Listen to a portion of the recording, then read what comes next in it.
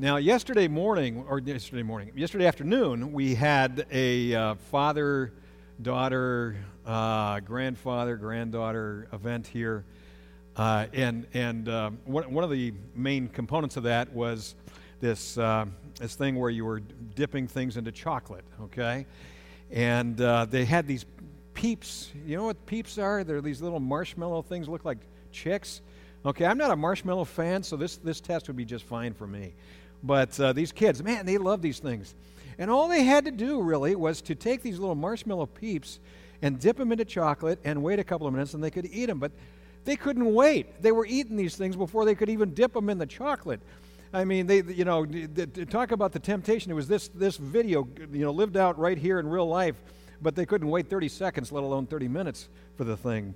But I tell you what, Ecclesiastes is really a primary verse for our series now, and it says that there is a time for everything and a season for every activity under heaven, which means this, that if there's a season for every activity under heaven, there's one activity which is common to people, everyone in this room, and that is temptation, which means that there is a season of temptation. A season of temptation. Now, calling it a season of temptation does not mean that, there is an end to temptation in this life. But rather what it means is that there's a ebb and flow. There's a greater time of temptation and a lesser time of temptation. A season of temptation is where it becomes most pronounced. And if you find yourself in a season of temptation, I want you to know that you are in good company. Because Jesus went through a season of temptation out in the wilderness. After 40 days of fasting, Jesus was hungry. Understandably so. He was hungry. So Satan met Jesus and tempted him at his weakest point. Now think about this for just a second. What is your weakest point? What is that? What is your weakest point? You don't have to tell anybody. Okay? But it's there that you are most likely to be tempted. There, at that point, is where Satan is most likely to come at you and tempt you, as he did with Jesus. Matthew 4:3. The tempter came to Jesus and said, "If you are the Son of God, tell these stones to become bread." Now, what's wrong with what Satan said to Jesus? After all, it's not going to be too much longer in Jesus' life when he is taking almost nothing and turning it into bread to feed 5,000 people. So what's wrong now with taking some stones and making that into bread? Well, this isn't that time. And also, when it is that time, Jesus will not be tempted to do this for his own sake. He will be using that event of feeding the 5,000 to teach his disciples about how to expand their expectations of God and what God's power is and what God can do in this life. So Jesus said to Philip at that time when he was feeding the 5,000 in John chapter 6, "Where shall we buy bread for these people to eat?" He asked this only to test him, for he already had in mind what he was going to do. Philip answered him, 8 months' wages would not buy enough bread for each one to have a bite. Philip fell for the temptation to set his sights and his expectations based on worldly expectations instead of expectations that surround Jesus. As soon as he learned that the world's expectations were okay for the old Philip, they were okay for that Philip. But now that we've got this new Philip, this one who follows Jesus, those kinds of expectations are too small. He learned something through this time of trial. And now, out there in the wilderness, Jesus himself was tempted. Temptation is something that every one of us faces. Everyone in this room faces temptation. Like this temptation with Jesus, though, sometimes temptation is a difficult thing to spot. It can be subtle. It can be something that at first seems to be okay. It seems to be just kind of sneaking up on us. So since temptation is that way oftentimes, the very first thing we need to do is to learn to recognize what sin is. So what is sin? Sin, according to the Ten Commandments, is that which causes relationships to be broken, the relationship that we have with God, the relationship that we have with others. We can see in the Ten Commandments there are what are called the two tables of the Ten Commandments, where we have these commandments that have to do with our relationship with God over here, and then we have these commandments that have to do with our relationship with people over here. So when I put other things or people before God, that is causing a rift between God and myself. It's causing a break in our relationship, and that is sin. When I do things like when I treat that God as though He doesn't matter, as though His name, His reputation, actually we're not quite that far yet. We can roll back just a little bit, okay? When I treat God like He doesn't matter, like His reputation isn't important, like His name is not all that significant, that causes a rupture in our relationship. And that is not, and that would be sin. And when I steal or lie or commit adultery, those are the kinds of things that rupture my relationship with other people. And that is sin. But you can also sin against yourself. You can also sin against yourself in ways that causes harm to yourself. And that is a real violation against what God thinks of you. Because Jesus paid the price for you. You are that valuable to God. The problem with sin is that it causes problems. The problem with sin is that it causes problems. And those problems are painful. And in the Bible, it takes sin deadly seriously. It's what led Adam and Eve to be expelled from paradise. And it was what nailed Jesus to that cross. But the tempter wants you to believe that sin is really no big deal. There's only immediate gratification with no cost. After all, Jesus, you're hungry, aren't you? And, you have to eat to live. And what a shame it would be to have this wonderful earthly ministry that you've come into this earth to bring come to a tragic end because you died of hunger out here in the wilderness. So Jesus, why don't you just take these stones and make them into bread? Oh, Satan is so subtle. And what sounds good and harmless at the beginning leads to broken marriages, damaging legacies with your children, ruined careers, and shame brought to the cross of Christ. Sin is serious business. I once heard it said, and I like this analogy, I once heard it said that sin is like the show The Walking Dead. Now, I can't say that I'm a fan of The Walking Dead or something like that, but it was this show that had huge popularity. And, among all the various plots and things like that, the basic plot is this, that we've got these zombies walking around, The Walking Dead, who bite those who are not zombies, and then they become zombies. Okay, that's basically, the fundamental plot of the show. And that's the way that it is with sin, is that what you've got is those who are ruled by sin, who are guided by sin in their life, who have no way to really deal with sin, might walk around like the rest of us, and they look like they might be alive, but inside they are dead. Because sin leads to death. So the key is here, don't get bit. Don't get bit because you don't want to be the walking dead. You don't want to walk around dead inside. Instead, you want to experience the fullness of life that Christ came to bring to you. So how do you avoid getting bit? How do you combat temptations to sin? Well, you take sin seriously. And this involves recognizing what it is and what it is not. So first of all, the temptation itself is not sin. Temptation is not sin. 1 Corinthians chapter 10, verse 13 says this, "No temptation has seized you except what is common to man. And God is faithful. He will not let you be tempted beyond what you can bear. But when you are tempted, He will also provide a way out so that you can stand up under it."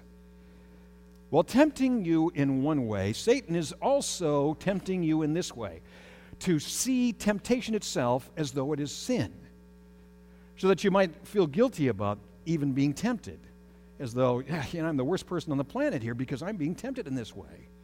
But no, temptation itself is not sin. We know this because we see that Jesus himself is tempted, and yet we know that he did not sin. Temptation is something that is common to people. The temptation itself is not sin, but acting on the temptation is sin. Having the zombies come after you to bite you is not a great thing. But what really is the problem is when you get bit. It's not the same thing.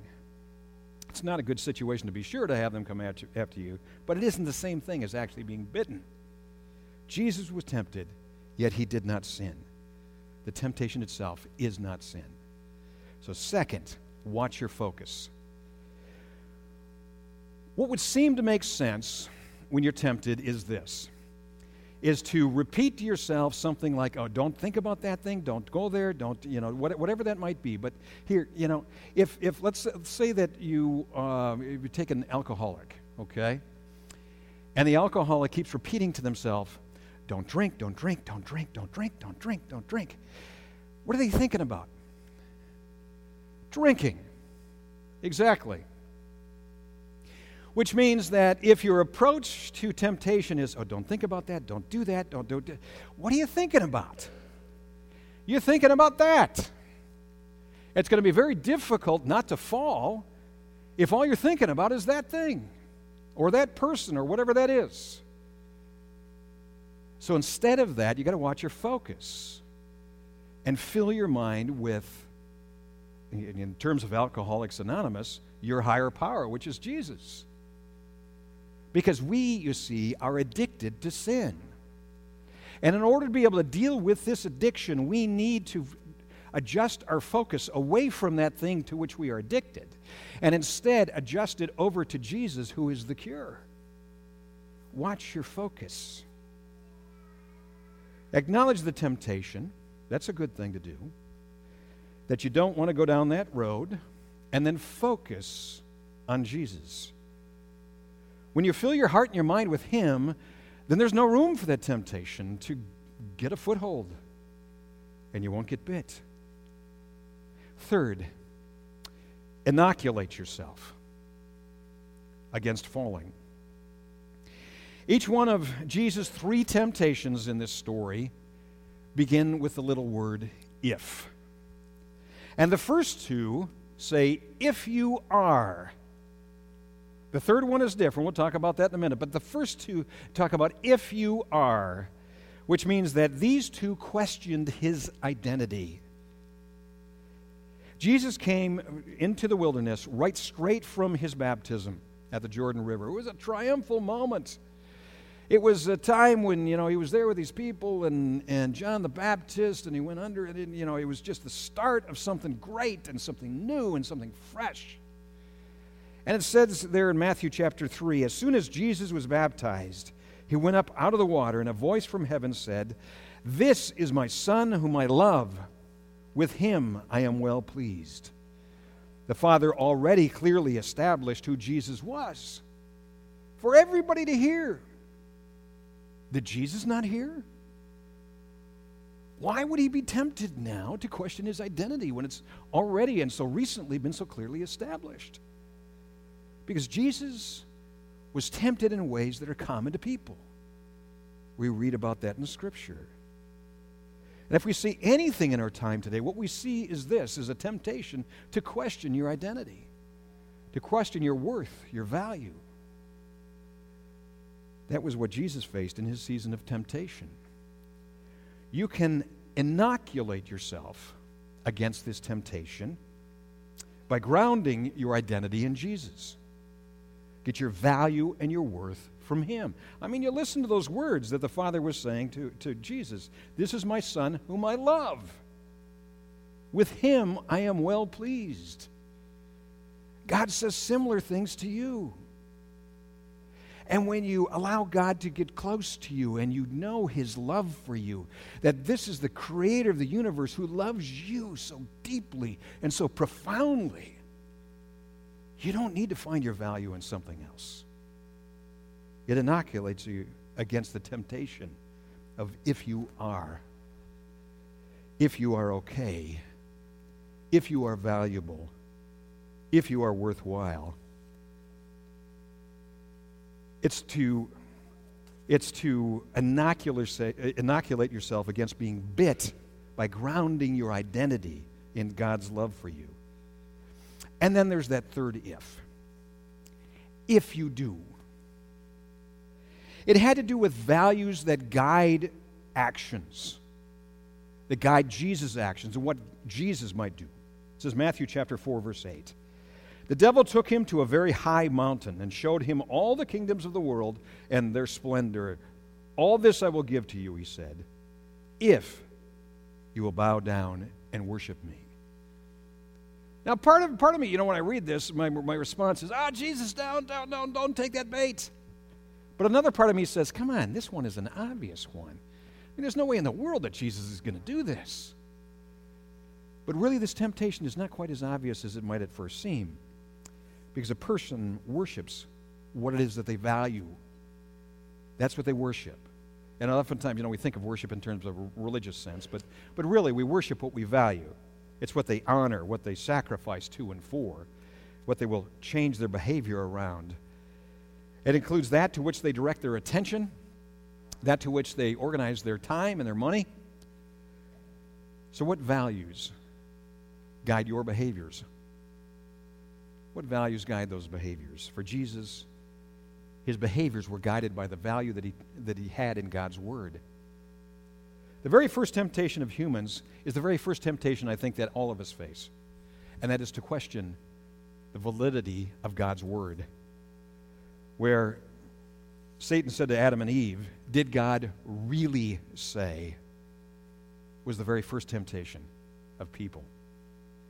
Once they took that bait and began to question God's Word and the validity and the authority of God's Word, the rest was easy. It was easy to fall at that point.